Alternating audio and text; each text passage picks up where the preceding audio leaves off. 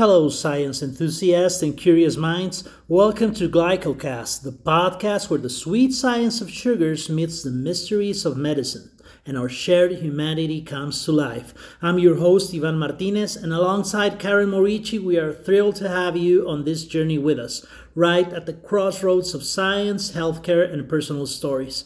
Together, we will learn, explore, and understand the complex world of sugars. And when I say sugars, I don't mean the table sugar you put in your coffee. No, we are diving into the complex and intricate world of glycobiology, the study of sugar structures in our cells called glycans, and that are fundamental building blocks of life. Glycans play a big role in a range of biological processes, from human development to immune responses and beyond.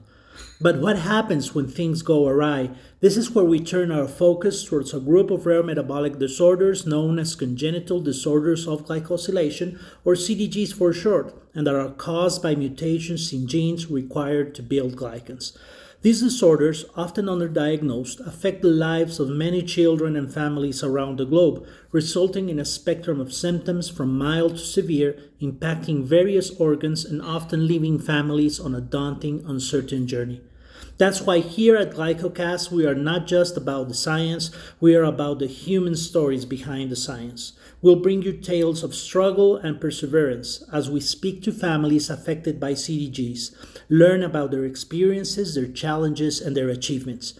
We'll hear from the researchers on the front lines, unearthing the mysteries of CDGs and the healthcare professionals who play a key role in managing these disorders. We're aiming to offer a place of connection, community, and understanding. As we peel back the layers of this topic, we'll delve into the science, but we won't forget the heart, because in the end, it's all about the people impacted by these rare disorders. So whether you're a seasoned scientist, a healthcare professional, a family member of someone affected by a CDG, or just a curious listener, there's something here for you at GlycoCast. So please stay tuned and welcome to this amazing journey about families, sugars, and rare disorders.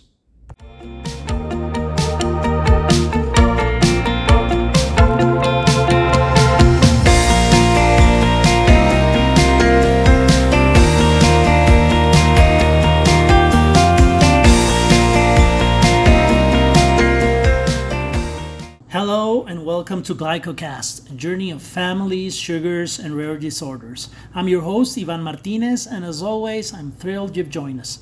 In today's episode, we have a truly inspiring guest, someone who has not just weathered a storm, but has found a way to dance in the rain. Meet Karen Morici, a brave mother and co-host of this podcast, who's sharing an intimate look into her life. Karen's world took an unexpected turn when her child, Dominic, was diagnosed with PMM2-CDG, a rare genetic disorder where the synthesis of glycans, sugar blocks essential for life, is disrupted. But what is this condition and how has it changed her and Dominic's life? PMM2-CDG, or phosphomannoeomutase 2 congenital disorder of glycosylation, is caused by mutations in the PMM2 enzyme that converts the sugar mannose-6-phosphate to mannose-1-phosphate, necessary to produce activated forms of mannose such as GDP mannose and dolichol phosphate mannose. These activated forms of mannose are required so other enzymes called mannose transferases add mannose in the process of building these sugar trees called glycans, specifically ones called N-glycans, and that cells throughout our body require to function correctly. PMM2-CDG reduces the ability of cells to produce activated forms of mannose, causing proteins to be insufficiently glycosylated, thus affecting their function. Patients with PMM2-CDG may display a wide range of symptoms with varying severity. Developmental disability, hypotonia, a medical term used for low muscle tone or muscle weakness, and failure to thrive are among the most frequent symptoms. The challenges that come with PMM2-CDG are vast and varied, much like the strength and resilience Karen and Dominic have shown in their journey. Today, Karen will be sharing her experiences from receiving Dominic's diagnosis to managing day-to-day life, the highs and lows, the struggles and victories. Her story is a testament to the strength of the human spirit and a mother's unwavering love. So sit back and join us as we discover a reality that few have seen but from which we all can learn. Welcome to GlycoCast. Welcome to Karen Morici's story. Well, good morning, everyone. Welcome to GlycoCast, a journey about families, sugars, and rare diseases. This is your host, Ivan Martinez, and I'm very happy, after months of planning, to have today's guest and future co-host, Karen Morici, who is a wonderful person and mom of our little warrior, Dominic, of whom we'll be talking about. Thank you, Karen, for being with us.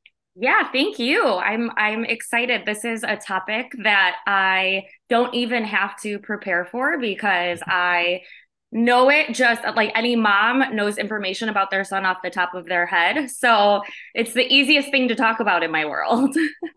Yeah, and it's the easiest, but I also think it is very important to put this family perspective in around Yes. science and of rare diseases and congenital disorders of glycosylation.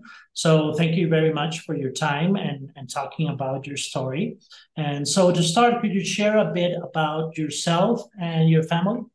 Yeah. So I currently live just outside of Chicago. My son, Dominic, will be turning 6 on next Sunday, actually. He was diagnosed with PMM2 CDG when he was about 5 months old. Um, he is my only son. It's funny because every time we're in the hospital, nurses will always ask, "Oh, do you have more kids?" And I'm like, "Who has time for more kids? Who has time for this? Is a lot of work. It takes up a lot of time." And I know a lot of CDG families have multiple kids, so props to them. But Dominic is my only little guy. He keeps me very busy. He stresses me out a lot, but he also gives me tons of joy. And he has changed my life in so many ways. If you were to ask friends that knew me before Dominic, they would say that I'm a completely different person.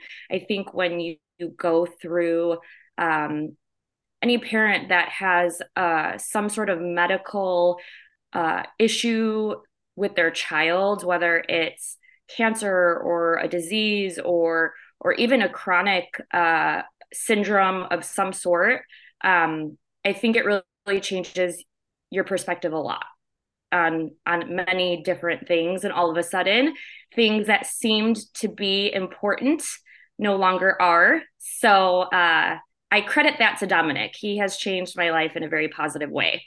I, you know, I had multiple miscarriages before I got pregnant with Dominic. They still are unsure if that had anything to do with his dad and me being carriers for CDG. We'll never know, which is fine. I chose to do the IVF route, thinking that maybe if it was more of a controlled environment, I would be able to carry a child to full term. And it was really unexplained why I was having all of these miscarriages. But I did the IVF route and they did genetic testing on me. But they only test for the 21 most common abnormalities. So CDG obviously was not on that panel of tests. And I think actually my sister got tested to see if she was a carrier of CDG. So you have to request it when you're trying to have a baby and get a genetic test. And because I did not have anything that popped up that I was a carrier in that 21 common panel, they said, "Do you want to do genetic testing on the embryo?" And it was insurance doesn't cover it. And my husband at the time, we chose not to because it was $6,000. And judging from the panel, we thought, well, I don't really have anything that should be, worrisome. Let's just not do it. And you know what?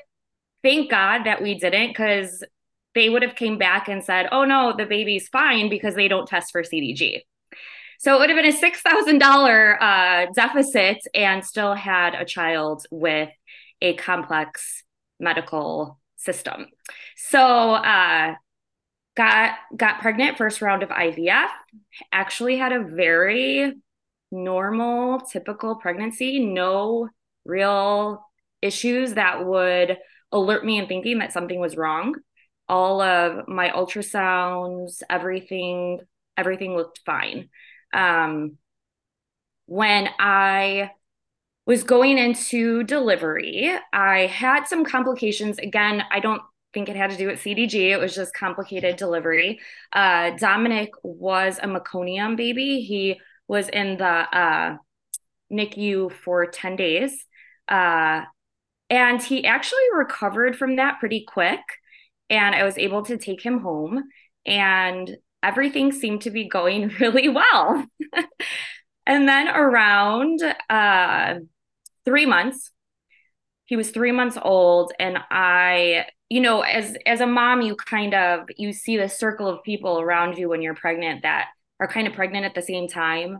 And so you kind of are like, oh, we're having kids at the same time, they're going to be the same age. And so I have Dominic, and I'm kind of looking at friends with their 3-month-old, 4-year-old, and I just could tell this difference between Dominic and them. They, would carry their child as if they had a wooden pole or a metal pole in their back, like very strong and sturdy. And, they were able to carry him on their hip. And I was, always wondered, why am I still having to carry him like a newborn?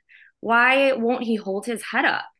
And so that was my first kind of thought and worry. And because I was a first time mom, everyone kind of told me, you need to stop Googling stuff. He's going to be fine. He's going to hold his head up. I took him to his physician at the time. And it's funny too, because, you're digging into this like floppiness that he had, which is hypotonia. And I'm learning all of this stuff, now being 6 years later, I know exactly what it is. But what I read was hypotonia is not a diagnosis. It's actually a symptom of something else. So I thought, oh my gosh, what could it possibly be? But then again, everyone's telling me I'm crazy. So I try, and I told them, I hope I am crazy. I really do. I really hope that I go in there and they say, oh no, you're just an insane first time mom that is worrying too much. Sorry, and just I think that this is something very important, because I think this history is very frequent in moms that feel that something's not going right. Right. And like the environment sometimes doesn't feel the mom is thinking adequately about this, and sometimes it minimizes this. And so I think a suggestion would be that mothers that are feeling or seeing symptoms, signs that something's not going, that something's going wrong, should immediately look for medical diagnosis and medical attention, right? And just because sometimes this could delay by months or even more to reach a diagnosis. So and I think at the end, the mom is the person that normally is the most time with the child, and really has the feeling of what's happening, right? Yeah, exactly. I think it's important for physician specialists to know that they may know their specialty, but they really have to listen to the parent, because the parent always knows best. And I feel lucky that, initially the physician didn't guide me the right way, but now I do feel lucky that I've heard some horror stories in our community of, just specialists or systems not taking them seriously. And it's like you're already going through so much. I could not even imagine having that factor added in as you're trying to fight for your child and knowing in your heart that something is not right, but then the system or a doctor, or maybe you're in a hospital that isn't as established, or you're in a more rural community, or a different country, I'm grateful that now they listen to me. I think there's probably notes in the computer, like, because I've been there so many times. Oh, just listen to the mom. She knows CDG, because they'll do rounds, and the doctors will, come in and they'll listen to me. They say, no, she knows everything. So it's nice that they take me seriously now, but in the beginning, it definitely was not like that. And it's, how I remember when I first brought him to the doctor thinking that something was wrong, this like, why can't he hold his head up? That was my only, like, why can't he hold his head up? And his physician, you know how, do you have kids? Yeah, three. Yeah. Okay. So you know how when you put them standing on their feet to see if they bear weight on their legs. And if they don't, then I don't know, but I assume that that's when they would start digging a little deeper. Maybe something is wrong. But for Dominic, his hypotonia was really, and still is, in his neck and his trunk. And his arms and legs and hands actually is a really strong fist grip. He could bear weight on his legs. He still can. So she did that, and his head is, like this, but he could bear weight on his legs. So she's like, oh, he just needs a little PT. So I was like, okay, well, I'm going to listen to the doctor. So brought him home. And that's when the feeding intolerance started.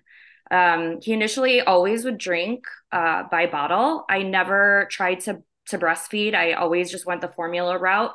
I brought him to the doctor. She said, he's allergic to dairy, he's allergic to this. We're going to try elemental formulas. He just couldn't hold anything down, losing weight, constantly vomiting. And it was a month of just, what is going on? There's something going on. I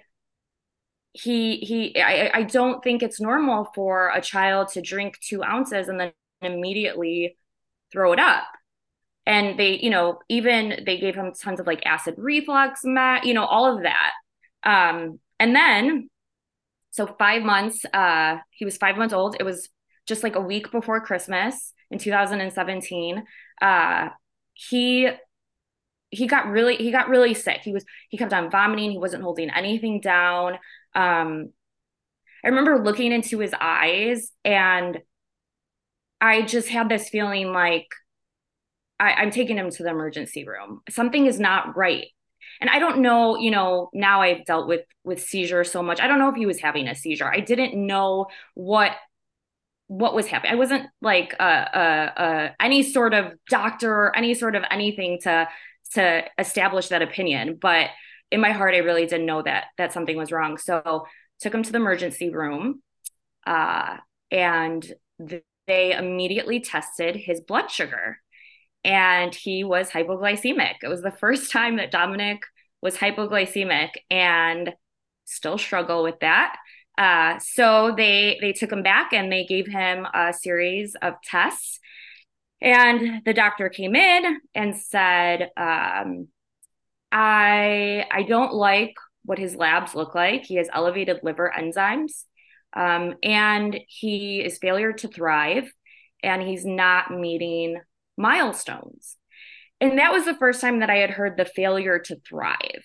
And I thought, he's thriving? What do you mean? Like, he's sick right now. You're judging this based on him being sick. I didn't know that it meant that he's not gaining weight. And then the milestone, that was the first time I heard that too. And I'm a first time mom. I don't know when kids are supposed to do things. I still don't know. If I were to have another kid right now, it'd be like a first time mom. I don't know what it's like to be a typical mom. Like, when are you supposed to feed them solids? When are they supposed to, start going to the bathroom on their own? I have no idea. So they admitted him, and it was 2 full days of every single specialist coming, knock on the door. Hi, I'm, the specialist that I didn't even know existed. I'm like, wait, what organ are you specializing in? I have no idea. Um, and it was just a whirlwind. I feel like I'm a pretty positive person. So I always thankfully think, oh, it's always gonna work out. We're in a good place. They're gonna figure it out. We're gonna go home. Everything's gonna be perfect. And he the geneticist walked in after 2 days of these specialists poking and prodding and checking him, and uh the geneticist walked in and said, based on what we've seen, this is what I think he has. And he wrote congenital disorders of glycosylation on the board. And I think he had never seen it. He had heard of it. The kind of the light bulb was Dominic had a pericardial effusion at the time. And he had inverted nipples and abnormal fat distribution. So all of these things started checking off. He's like, wait a minute, I think I've heard of that before. So he said, this is what I think he has. And they hadn't tested him, like given him a genetic test yet, but they said, this is what I think it is. And so I remember thinking to myself, as naive as I was, I thought, okay, so he doesn't create these he's not creating these sugars, but, and I heard like mannose, and I thought, oh, I could just order this like mannose on Amazon and give it to him and he'll be fine. So in my mind, this is what I'm thinking. They're like, do you have any questions? And I remember saying, again, super naive, oh, so if this seems like it's going to be a pretty easy thing, right? Like I remember just thinking like, oh, it'll be do.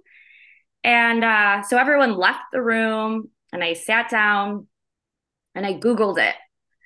And the first thing that popped up was 20% of affected infants don't survive the first year. And that is when my world changed completely. I had my first and only panic attack. The nurses and doctors came in. They wanted me to go down to the emergency room. I didn't want to leave Dominic. All of a sudden you're thinking all of these thoughts in your head of the future and what does this mean? And, and I had the team come back in and I just remember crying. And I just said, you just need to tell me, is he going to die? I just need to know. I need to be prepared for this. And they said, we're going to be completely honest with you. We don't know, but all we can do is tell you right now that there's nothing right now that is showing us that it could be fatal. Like everything that he's exhibiting and presenting right now, it's not concerning to the point where he's not going to make it. But CDG, they're going over every symptom. Like you need to get a neurologist, you need to get a cardiologist, you need to get, he may have this, he may have strabismus, he may, and I'm like, so basically what you're saying is this disease affects his whole entire body. Like, yeah, it's starting somewhere, but you need this specific sugar and protein bond to make every other part of your body work. And because Dominic and other CDG kids don't have that correct bond, their body just goes rogue. And it's interesting too, because, you don't hear about the glycosylation process hardly ever. And I wonder in medical school if is there just a chapter on it? Is there, it seems like an important part of your body, but the majority of people they've never even heard of it. Yeah, that's true. That's true. And yeah, and I think that just to talk a little bit just to this point of this story is that I think you were very lucky that at 5 months you already had geneticists pointing out what was the disease affecting Dominic, right? Yeah. You'll tell us then afterwards about the genetic testing, the confirmation about this. But I think that already having a geneticist saying to you this is very lucky because at least globally, it is not very frequent to have a diagnosis so early on, right? We Yes. know terrible stories about 10, 15 years of families trying to know what happened, even sometimes with siblings that have died and they didn't know what they had, right? So I think that a good suggestion for families that are living a disease in their children that was unexpected, that is quickly developing into an emergency, and has this component that is slowly developing. Should get a geneticist, and I hope that the public health system and the private health system helps in this. I think in the United States, probably it is very frequent, but at least abroad, it's not very easy to have a geneticist on board. And I have learned that, the geneticists are the specialists that are really going to help families get a genetic diagnosis. So I think this was very important. It is very lucky for you to have this, and particularly when glycosylation is something that is not really studied as it should in medical schools. And although it is one of the major biochemical modifications of proteins and lipids, and it makes thousands of proteins and lipids work in our body, it's still something that is not really studied. And rare diseases also is sometimes a subject that is not really dealt with as it should. And I think that that's what happens when people, children with rare diseases, have a problem. It is also frequent that the first physician won't really know what's happening, and even won't really think it's a rare disease. That maybe you don't know, but then you refer to a geneticist, or you start to study. But sometimes you have physicians like minimizing, or let's wait and see, probably it's going to correct by itself. And it's not always as nice as it sounds, right? So I think it was very lucky. And well, glycosylation is obviously a very important process for the cells and for those who are listening to us. So glycosylation basically is a process where cells build sugar blocks, like sugar trees, and these sugars, glycans they are called, will be in proteins and lipids, and form part of the cell, and help the cell to communicate. So when you don't have these sugar blocks, or you have them shorter or truncated, then the signaling and the communication won't be going forward. And glycosylation in humans is something that it's present in all of our cells. So frequently, these disorders that affect the synthesis of these sugars, of glycans, will affect many tissues and organs. So you will have children that will be presenting problems in different parts of their body. So I just At want different points in their life too. yeah. Because I remember them saying, he may have this and this and this and this, and even though he's not presenting it yet, you probably would like to get a specialist just to start, them following him and building some history. So, and I did, right off the bat, I was like, all right, I'm a very organized person. So I feel like, I probably am type A when it comes to making schedules and doing all, which has helped significantly. I don't know how any mom could do it without being organized. I definitely can't, but I was like, all right, we need all of these specialists on his team.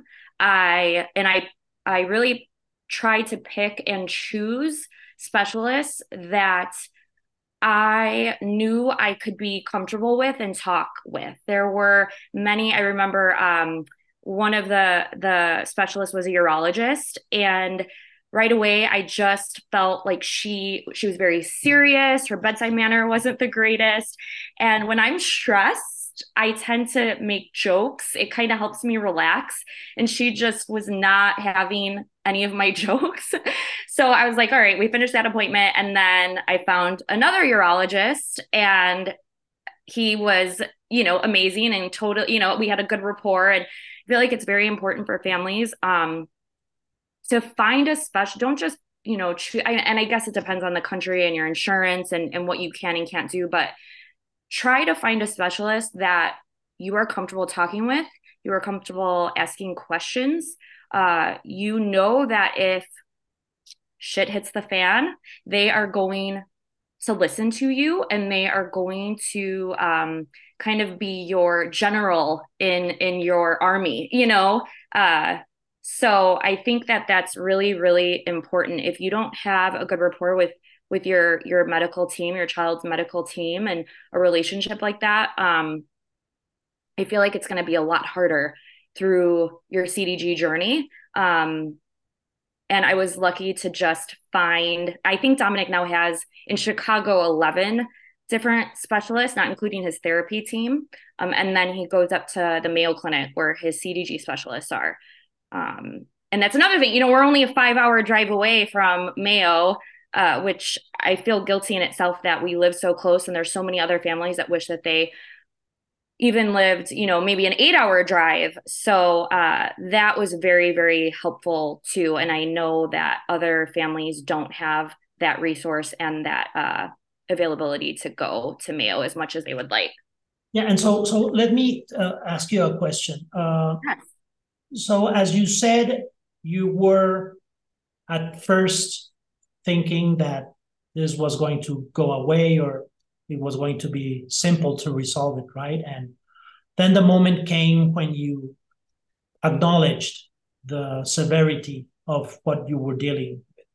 And so I think at this time, one would expect the presence of support systems, but sometimes they are not there, and sometimes you have to create them at that time. So in your experience, how was this present? Was there a support system that helped you out at that moment, or were you feeling lonely and very, very, marginalized from that? And has this changed over the years? We'll talk about, we know that you're an advocate, and you are very close to the stories of many families with CDG. So what could you tell us about the importance of support systems once you acknowledge the problem?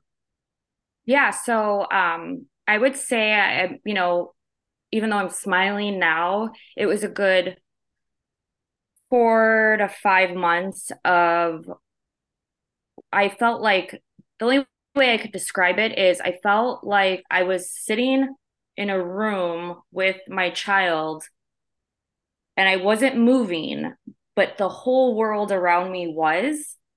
And I just didn't know what to do. And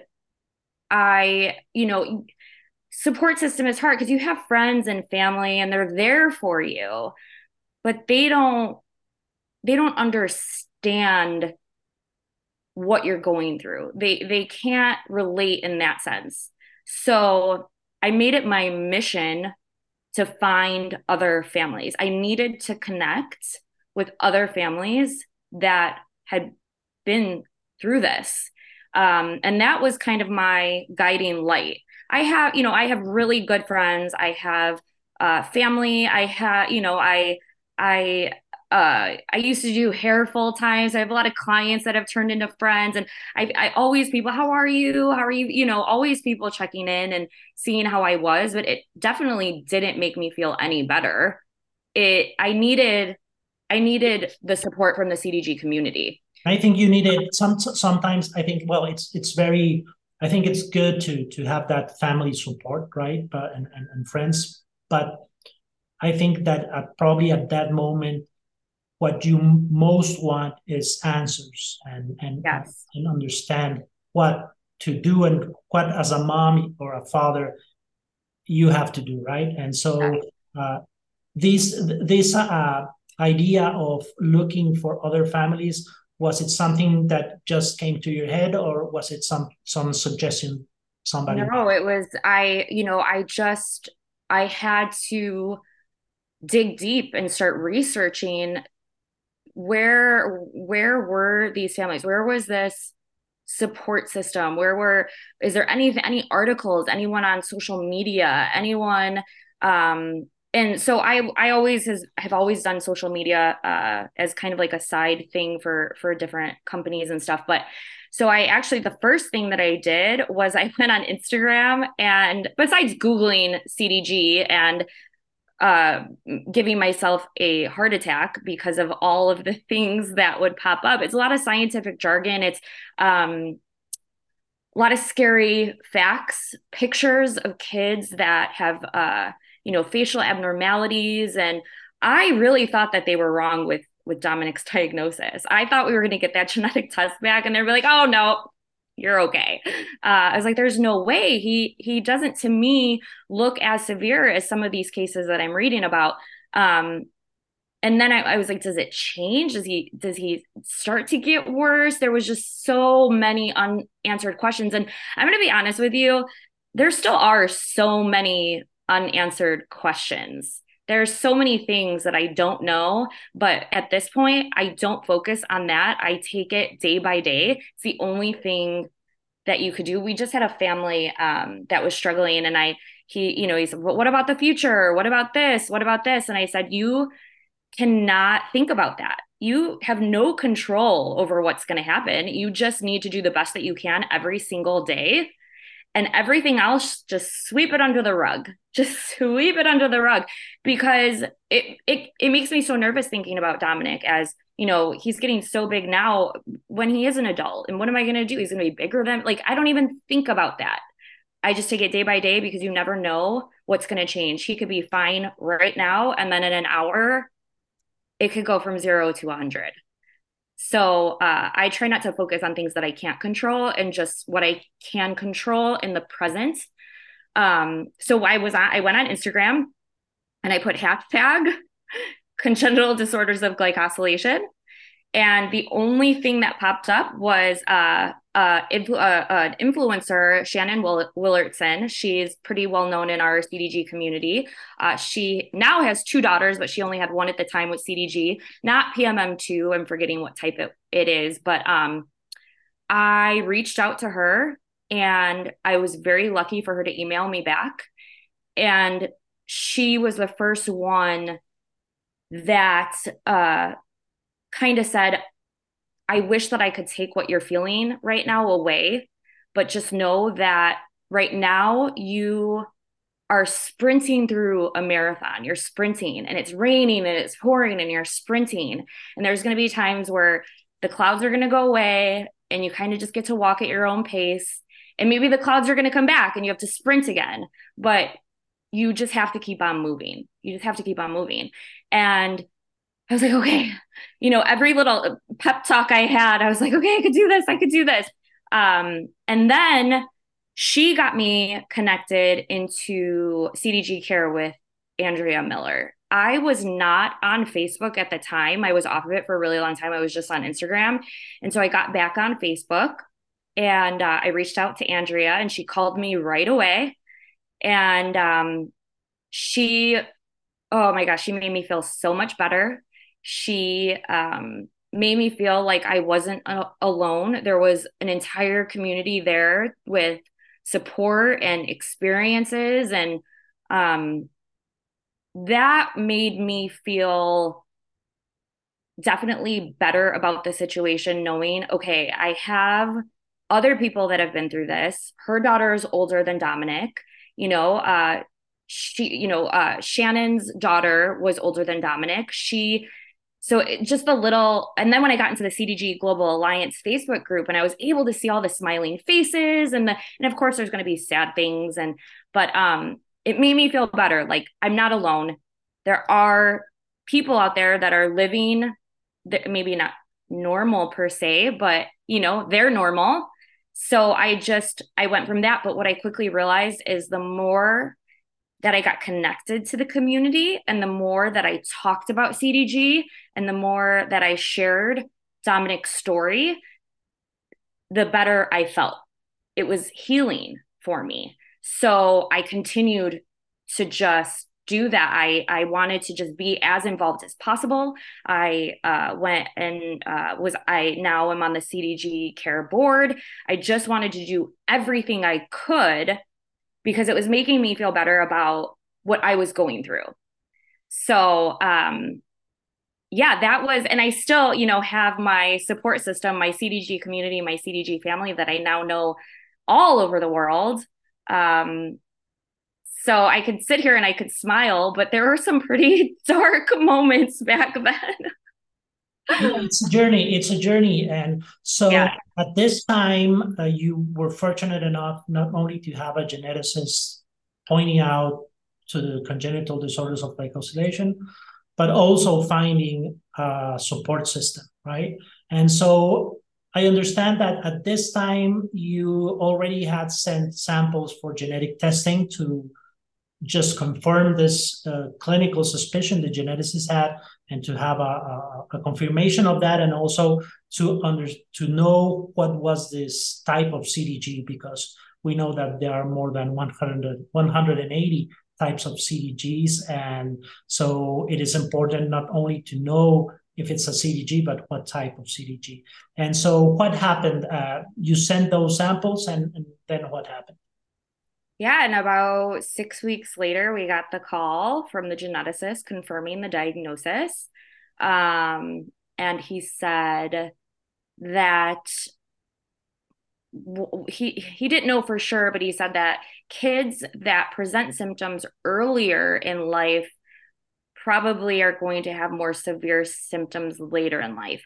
Now, I don't even know if that's true. I feel like the disease is just so all over the place. There's so many kids that are just so different, some mildly affected, some aren't. Some kids that are diagnosed early and present early, but are still mildly affected. So I don't know, but that terrified me because then I thought, oh my gosh, is he trying to hint that something is going to go wrong?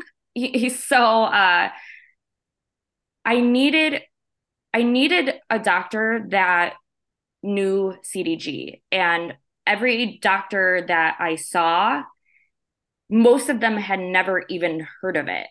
So like his cardiologist was a specialist with his heart, obviously, and treating his pericardial effusion, but he didn't know CDG. So that's kind of when I went and, well, Dr. Morava had gone from Tulane to Mayo right when this was all happening. So I was like, oh, 5-hour drive, we could do that. And that's when I met Dr. Morava, and it was just such I can't even describe the experience talking to somebody that actually knew the disease. They weren't just saying, well, maybe this will happen. We don't know. I don't know if he'll ever do this. I don't know if he'll do, it was like, this is CDG. This is what's happening. So it was a breath of fresh air to know that now he had a CDG team that was going to guide his Chicago team. So when unfortunately, Dominic still gets admitted into the hospital, not as much as he used to in the first 2 years of life, but they know it's in his notes and in the patient portal that nothing is done unless they talk to his CDG team. Because even though, yeah, go ahead. Sorry, and I think that it is very important that as families with a child suffering from a rare disorder, that we really set up a good medical team, right? Sometimes it's not something that we can control, but it is very important that physicians talk between each other, right?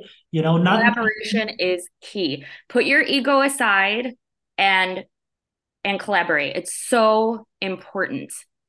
And so this communications and these teams are crucial, I think, at the end, to really bring best quality of life possible for children. And not only that specialists of the heart or the liver or the brain talk to each other, but also the CDG clinical experts like Dr. Eva Morava, and other great clinical experts that are in the United States, work with the local teams to better understand what's happening and what's the future looking like, right? And so when you got these diagnosis that we can put a name to, that is PMM2 CDG, and those that are listening, so PMM2 CDG specifically is a problem where cells cannot convert mannose 6-phosphate to mannose 1-phosphate. So mannose is a sugar, and this is important eventually to synthesize an activated form of mannose, that is GDP mannose, that is used for building these sugar trees that have mannose. So when this happens, as with PMM2 CDG, you don't have enough GDP mannose, and you will have proteins that will eventually lack these sugar trees, and that will affect the function of many proteins in many parts of the body. And this will be presenting itself in different types of problems, but one of the things it affects the brain in an important way. So that's like the quick biochemistry and the effects of having mutations in this PMN2 gene. And so once you have that, you know, and you can label the disease. I think parents have like two questions. No, like I think the first question always is, what's happening to my kid, right? I don't know what's happening. I need to know. And when you know and you have this genetic confirmation, then probably two questions arise. And one is, can I cure him? Is there a treatment to just erase this problem from his life? And the other is the future, right? Like the worrying about the future. What is going to happen with my child, particularly when you start, seeing symptoms that affect the brain, and so in that regard, what changed in you? How did you start this second phase of treatment and looking into the future? How was it for you? I mean, I do it every day. I still am trying to figure out every single day how I could improve his quality of life. I remember after he first got diagnosed, talk about a desperate mom. I mean, I tried to figure out if there were other countries that were offering some sort of treatments. I contacted a doctor from Colombia to see if maybe stem cell transplants could work for him. I tried to, I was desperate. I was willing to give it all it took, take all of my life savings, which isn't that much, but I was a desperate mom. I wanted to fix my child. There's nothing worse than having a child rely on you for every single thing and you can't do anything about it. You just kind of have to surrender.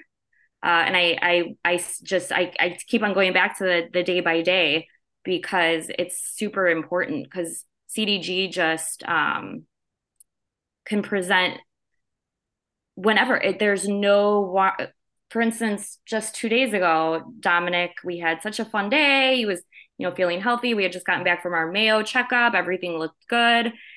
On our way home from a friend's house, and I looked back and he was having a seizure. It's now I know, because I've been through this. I always have his medical bag with me. So I pulled over and gave him his rescue meds. But it's, you could have like the best day and then it could just be shattered. So I think that it is important for families that are listening. Don't give up. Don't, you are the CDG specialist right now. You know your child, you know the symptoms they present, try to be as involved and connected as much as you possibly can. So, if treatments are going on, if research is going on. That was really important to me, to be plugged in to the community, to be connected, to know where we were at in research, in finding any sort of treatment, in finding a cure. I know the CDG community hates the word cure, but as a mom who has a child that they say 20% of affected infants don't survive the first year. And I don't know if that statistic still is true, but you just have to continue to fight and stay connected. Don't rely on the CDG team to tell you what's going on. You have to do it yourself. That's very important. So I think probably a word that comes up a lot is resilience, right? And so Yes. I think that managing a disease such as CDGs or the rare diseases, PMN2 CDG in the case of Dominic, uh, requires the resilience to keep walking even or in spite of those constant up and downs, right? That I think are very joyful, but also very scary. And so what has been your experience on this, and what is your like practical tips or really like counsel for families that are starting to feel these ups and downs and are scared and feel that they are not in control, and how to build this resilience and keep going through these up and downs and still try to make the best of it. Um, I think that it's a hard question because I don't think building resilience ever stops. I feel like I'm continuing to still build resilience from the experiences that I go through. So, for anyone listening that has a child that's sick, I can't say do this or this and this is going to make you feel better. You just have to keep on going for your child. They're relying on you. Dominic is nonverbal. He relies on me to be his voice. So that resilience is still building. And the beginning of this year, Dominic kept on getting like acute illnesses. Cold, he had strep, RSV, like he just kept on getting sick and sick and sick. And normally I would have these breaks in between these little colds and flus and where I could like calm down a little bit. But it was, it'd have a week and then all of a sudden he would get a fever. And for parents that have CDG kids, it's not like a typical kid where they get a fever, you give them Tylenol and, just watch them throughout the day. I think any CDG mom will tell you at this point, if they notice their child's getting sick for any, like a runny nose, it's an immediate thought, life or death. This could turn into something that could be disastrous. So and my family knows when Dominic is sick, I am on red alert. I actually have a hospital to go bag just ready that has some toiletries, some like, just charger, because I try to keep him at home and monitor his symptoms the best I could. But it comes to a point where there is times he does need medical support, especially because if he is not, he gets he has to be on a continuous feed, because if he is off of a continuous feed for longer than 30 minutes, he becomes hypoglycemic. So if he's vomiting and he can't hold anything down, his sugars are dropping. So I need to take him to go get an IV. There's just no other way. So that resilience, I don't think that it ever goes away. I think that you just have to continue to build on it and really appreciate the good days. You have to appreciate those good days and don't think about the bad days, and don't think about maybe tomorrow it's going to be a bad day, or gosh, what did I go through yesterday? If today is good, you concentrate on today. And that's what gets me through is those good days, because of course there's bad days, there's bad weeks, there's bad months, but those good days, I do really enjoy, and those small victories that I celebrate with him keep me going. And be prepared, right? So, live the Oh, present, and if it's a good moment, just enjoy it, but be prepared at all times that this can change, right? And I it can think that's change. important. Yes, within seconds. Yes. And so, just trying to for those who are listening to us to understand how PMM2 CDG has affected Dominic's life. Uh, so we started at the beginning that the first signs was this hypotonia, this head that he couldn't hold up, uh, the problems in the liver, that he was not achieving the milestones that are a signal of neurological development. And how did this progress until now? And how is a day with Dominic in regard to managing PMM2 CDG? Um, well, there's a difference on a good day or a bad day. Good day managing is fine. Bad days are a lot more difficult. Um, so right now, Dominic is still he cannot walk. He's nonverbal.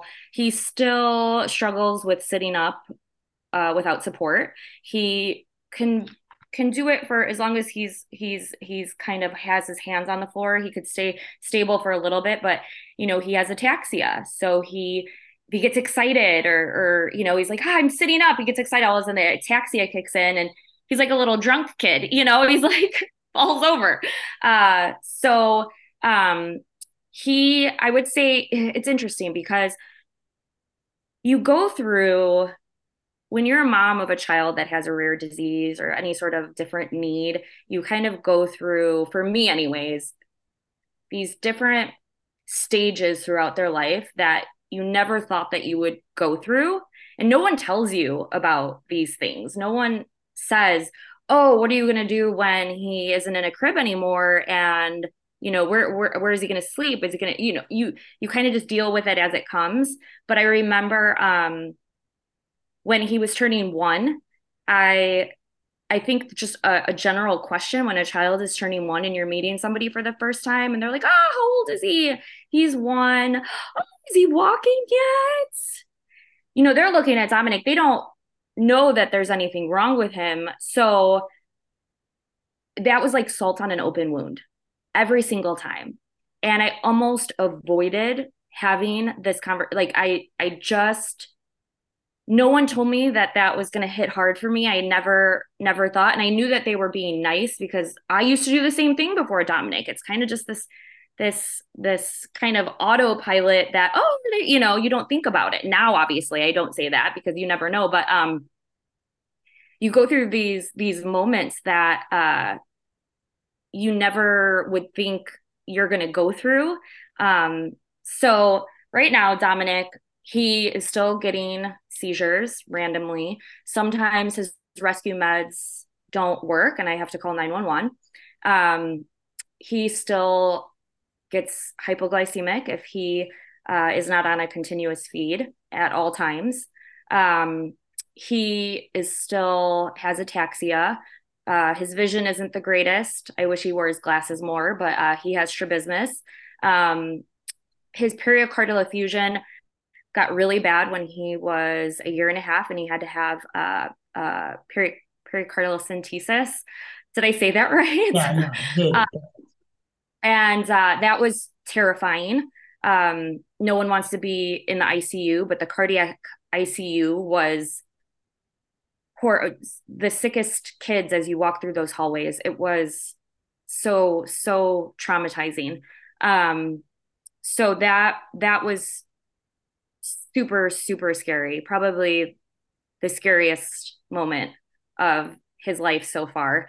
A typical day, it's interesting because I said this before. I don't know what it's like to have a typical kid. I don't know the difference, which has helped me because I don't know any different. This is just my life. This is my normal. So Dominic, he he's very curious right now. I feel like I was just talking to Ava about this, that I feel like he's developmentally behind. So right now he's in his terrible twos. Like he's 6, but I feel like now he wants to do cause and effect toys. He tries to test me, bosses me around all day long with his signs. He thinks that I'm just I actually think he thinks that he's a Jedi, and if he points to something, it just is going to come to him because I automatically just go get it for him. So in his mind, he probably thinks like, oh, if I just point to something, my mom is just going to bring it to me. Um, so he loves school, super social, even though he is nonverbal. He is super social. He loves interacting with people more than a toy. Um, and the negative part of it is he is getting extremely big, and he still has hypotonia. So it's like a workout every day carrying him and trying to get him in the car, and he has a wheelchair, and that's heavy too. One of the struggles right now currently I'm going with is how am I going to get an accessible van, which I've tried, looking for resources that would help me there, but I've been unsuccessful. So I will continue to fight for that. But again, things that you don't think about that all of a sudden come and you're like, oh, all right, now we have to deal with this. So most of the day you're alone in taking care of him? So his dad and me are no longer together. So I probably have him 70% of the time. His dad has him 30.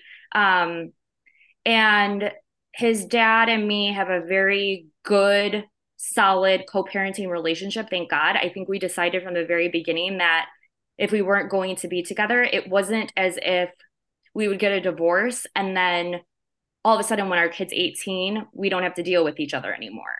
It's like we're going to have to take care of Dominic for the rest of his life. So we need to maintain a really good relationship and maintain a good team, which now, we are, which is amazing. It helps significantly.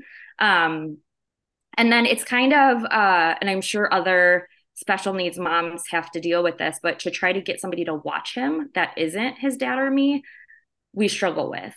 My family, they love Dominic to pieces, but they're scared. They're scared to watch him. He's on a G tube. They don't really know if the G tube comes out, if it gets, they don't know how that all works.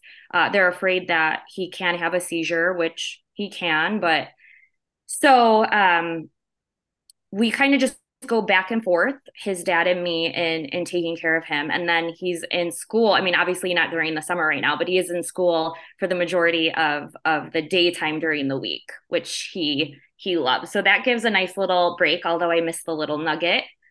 And then, it's pretty much a few times a month at least now he has some sort of specialist visit, whether it's, to check his scoliosis, to vision, all of these follow-ups. And even if he's not presenting any symptoms at the moment of anything, I still go because I like to have that face-to-face time, because if God forbid something happens, I want them to know his history as opposed to not have seen him for a while and then we're starting from scratch. So I still keep up with all of his specialists, even his cardiologist, which he hasn't had a pericardial effusion in quite a while. But God forbid it comes back, I would like to still have that relationship with him.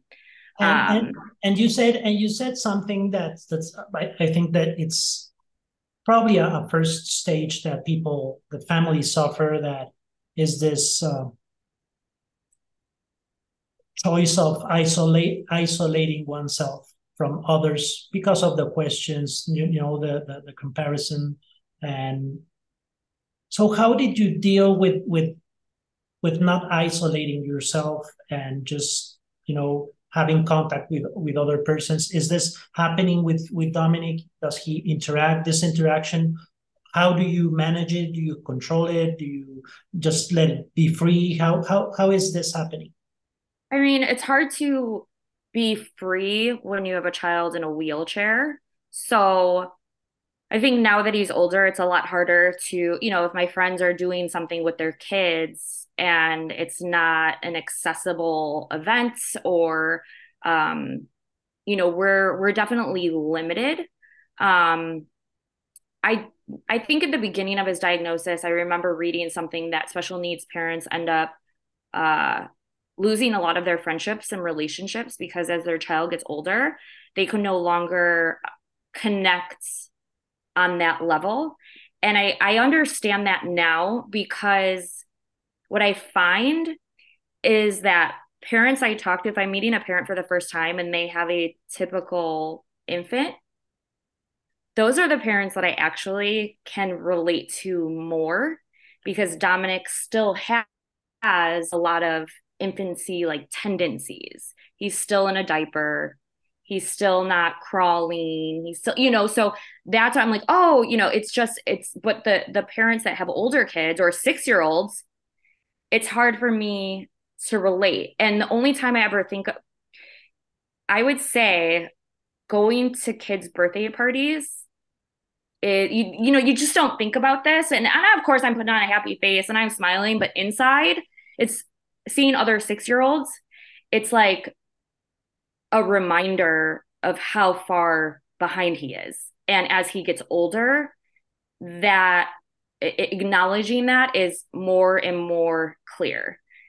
On a day-to-day basis, I'm not paying attention to all of the things that he's not doing or what he's behind, but then when I see another typical 6-year-old that's having full-blown conversations and running and jumping and reading and doing all of these things, then it's like a truck hit me, and that you just, I'm not going to start crying about it, but it's I think that if people are listening right now that don't have a child that has a different need or a medical complexity, to be more aware of parents that do. And maybe, their child can't go to the circus like your child can. Still invite them. You never know. Don't just, not include them in things because they have a child that needs more attention or more care or anything like that. So my friends luckily are good now, and their kids, they know Dominic, they know how to play with him. They push him around in his wheelchair and they want to take turns. It's my turn, it's my turn. And he loves water, he loves going to the pool and stuff like that. So I think that, just to like circle back, even though parents with a child that have any sort of medical issues, they can say, oh, I'm fine, I don't need any help, I'm good, I got this. But inside, I'm certain that they're struggling. So just to be more aware of that they could say that they, put on a happy face, but just to be aware that they are actually struggling. It's hard. It's hard seeing kids that are living normal lives and running and doing sports. And, I made Dominic, I didn't make Dominic, but I had him join an adaptive baseball league this summer. And it's very fun. Everyone's, cheering for each team. It's a very refreshing feeling. And there's no rules that apply by any means, but I get to go to a party and be like, oh, Dominic, went to his baseball game. And it's just a way for me to feel normal, to not just talk about, him going to his latest liver scan, and join in the conversation with my friends that are having all of these other elements in their life that they're excited about their kid, and they're proud and talking about the things that they accomplished. So to find your accomplishments in your child and to concentrate on that is really important. I try to, like for instance, I have friends that have, kids in the background. I'm hungry. I don't want that. I'm hungry. What? Make me something to eat. Ah. And I joke, I'm like, you should just get them a G tube because you wouldn't have this problem. Like Dominic is easy. And so I try to make it a joke, even though inside it obviously hurts. And I wish that he would eat pizza and ice cream and stuff like that. But on the flip side, I don't have to worry about what I'm going to feed him It's just, you put it in the bag so it's easy in that sense.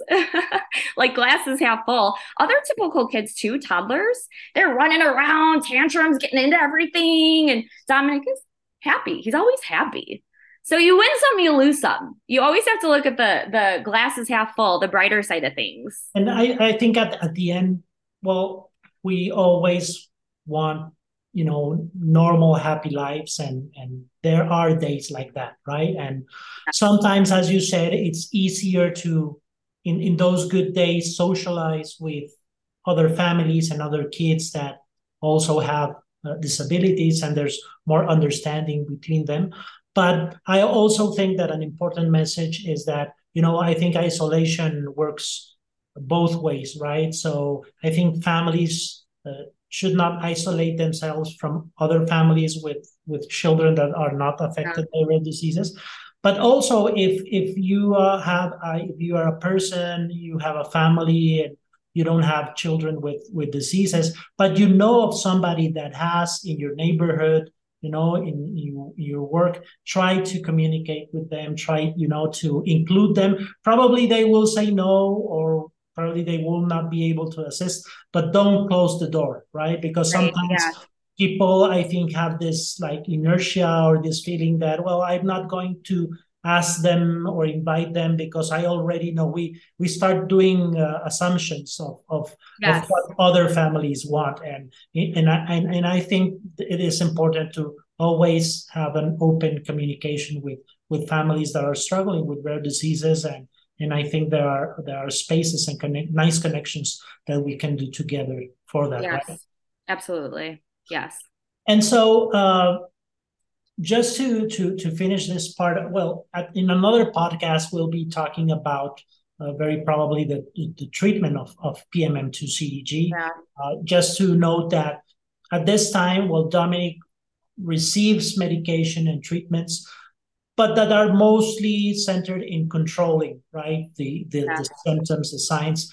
But there are no, at this point, there's not a treatment that corrects the biochemical deficit, right? That in other CDGs, counted with the hands, we can find those types of treatments, and we'll be talking about them.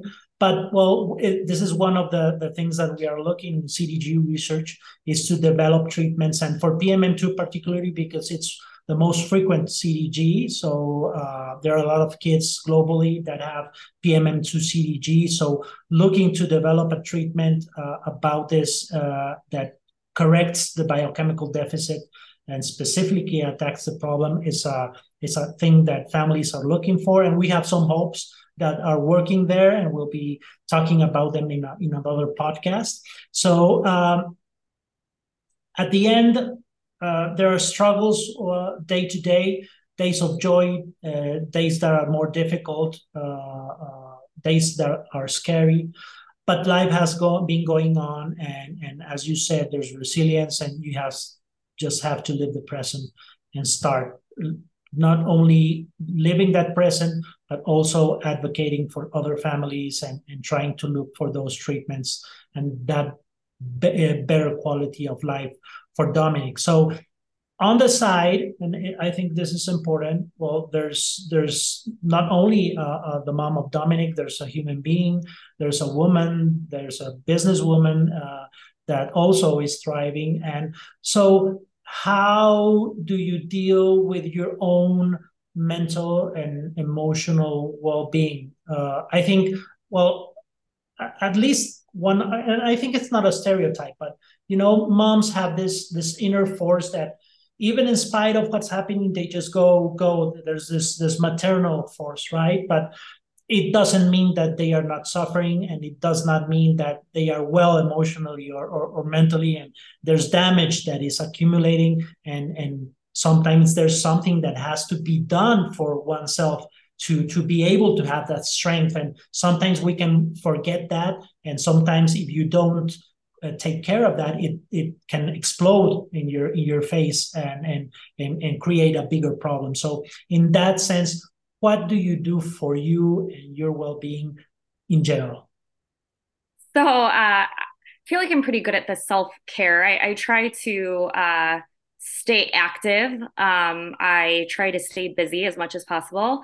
So for me, and I know not every family is like this, but like I said earlier, for me, um, advocating for other families with CDG globally, really at this point, has helped me heal. It continues to help me heal.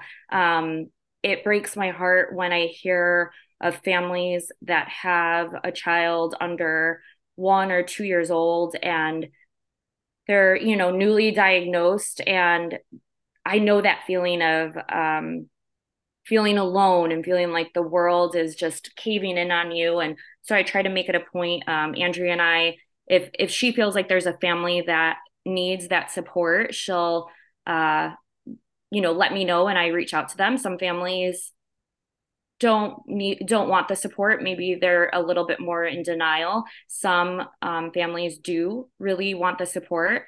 But every time I connect, that it helps me. I feel like, okay, like I'm helping this family get through what I went through when I remember sitting there in the hospital and looking out the window, like, what, I'm going to wake up from this any minute. I'm just going to wake up. This is crazy. I'm going to wake up from this any minute. So for me, just even though CDG is such a serious disease and it impacts our life so much, I try to remain as positive as possible. I try to make jokes, even in very, very stressful situations. And I think that helps Dominic because he feeds off of me. Any kid feeds off of their parent. So if I'm not, if I put up that facade that I'm joking around and smiling, I think even when Dominic is super sick, it helps him remain positive and calm. So I think just trying to have that positive mindset and not looking into the future too much has helped me significantly. I this is going to be the third time I take everything day by day. If people say, how's Dominic? Today, he's great. He's great today. Tomorrow, I have no idea. I don't know, So today, like no news is good news. We're good. So don't bring the weight of the future in your present, right? Just deal with what's in front of you, and that's the way to. That's the only way that you can do it. And yeah, go ahead. No, I say you just can't.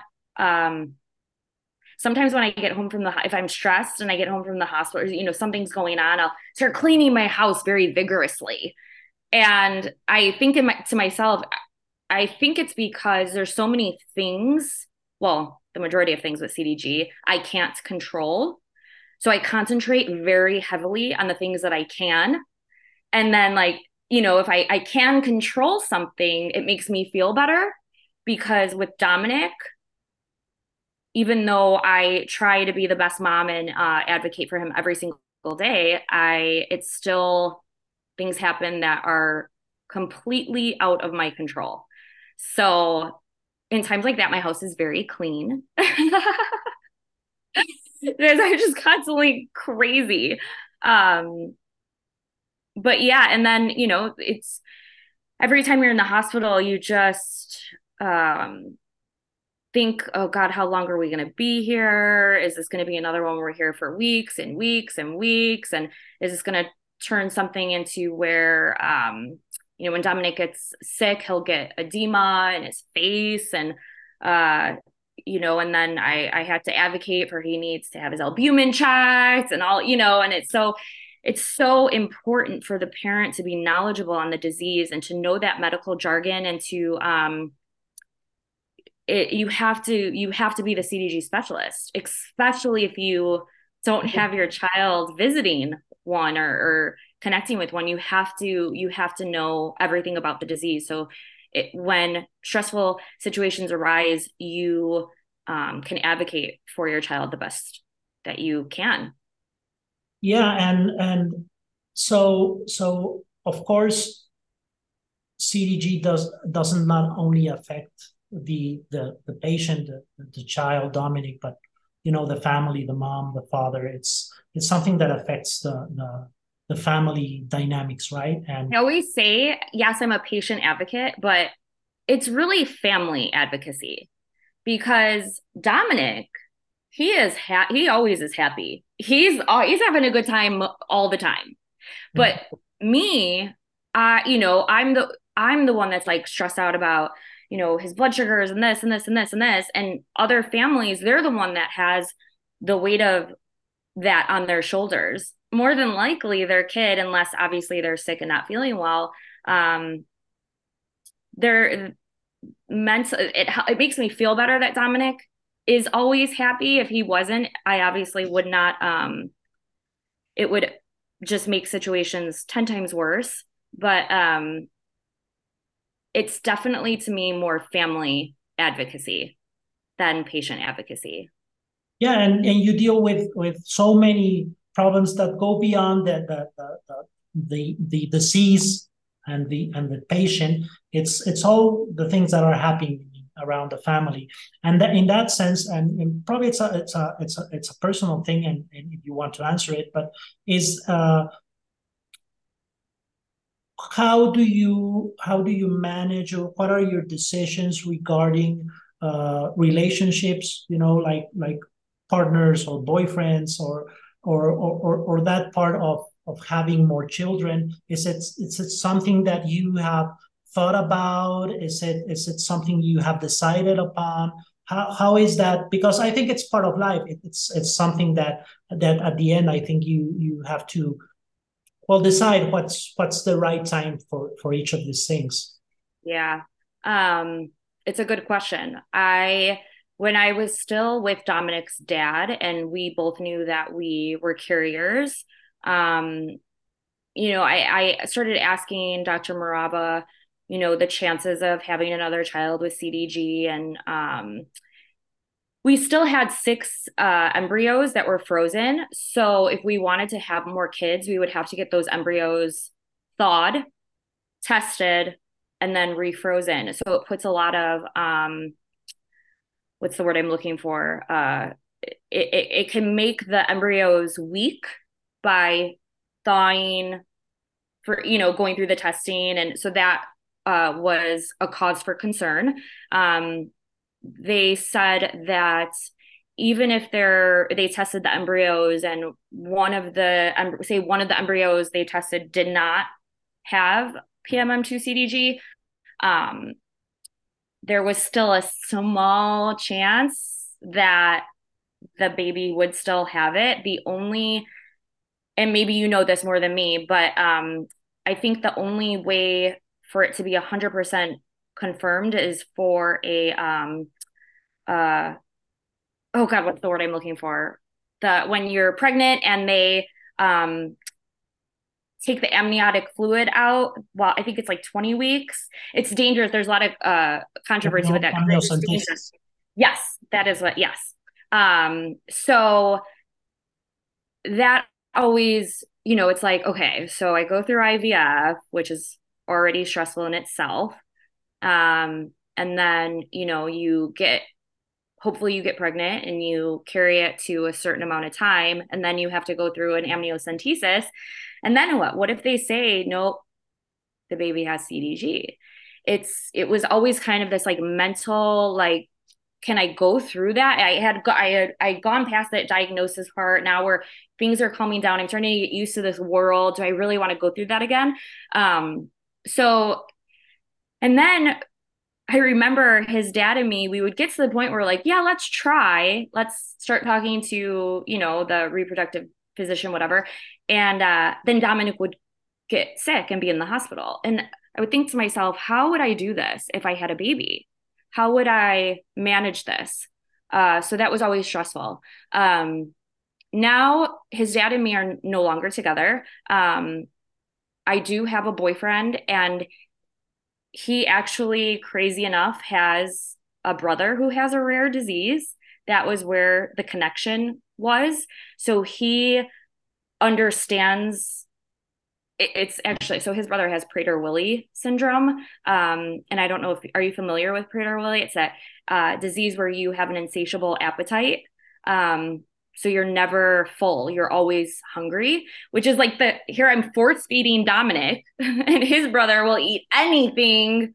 It was just the craziest, his brother keeps on gaining weight. Dominic can't weigh a pound, but they always say in the special needs world, if you ever want to know how to treat a child or somebody with a disability or any sort of different need, to look at how their sibling treats them, because their sibling treats them completely normal, like they would a typical brother. So he already had, I was lucky enough where he already had that experience growing up with somebody that was different than his peers. So as far as having another kid, I'm 41 years old. I think that time has passed. If it happened, I wouldn't be mad about it, but that would add on a whole nother stress, because all of a sudden, how would I carry a 35-pound kid while I'm pregnant? And I know there's so many families that have multiple kids, and even multiple kids that have CDG, which I can't even fathom. So I thought actually about maybe adopting, especially a child that has a special need, because I do feel like there's a strong opportunity for children that have medical, maybe not as much as Dominic, but some sort of medical problems that they're not getting adopted as quickly as the typical kids. So I thought maybe that might be good, but maybe later on.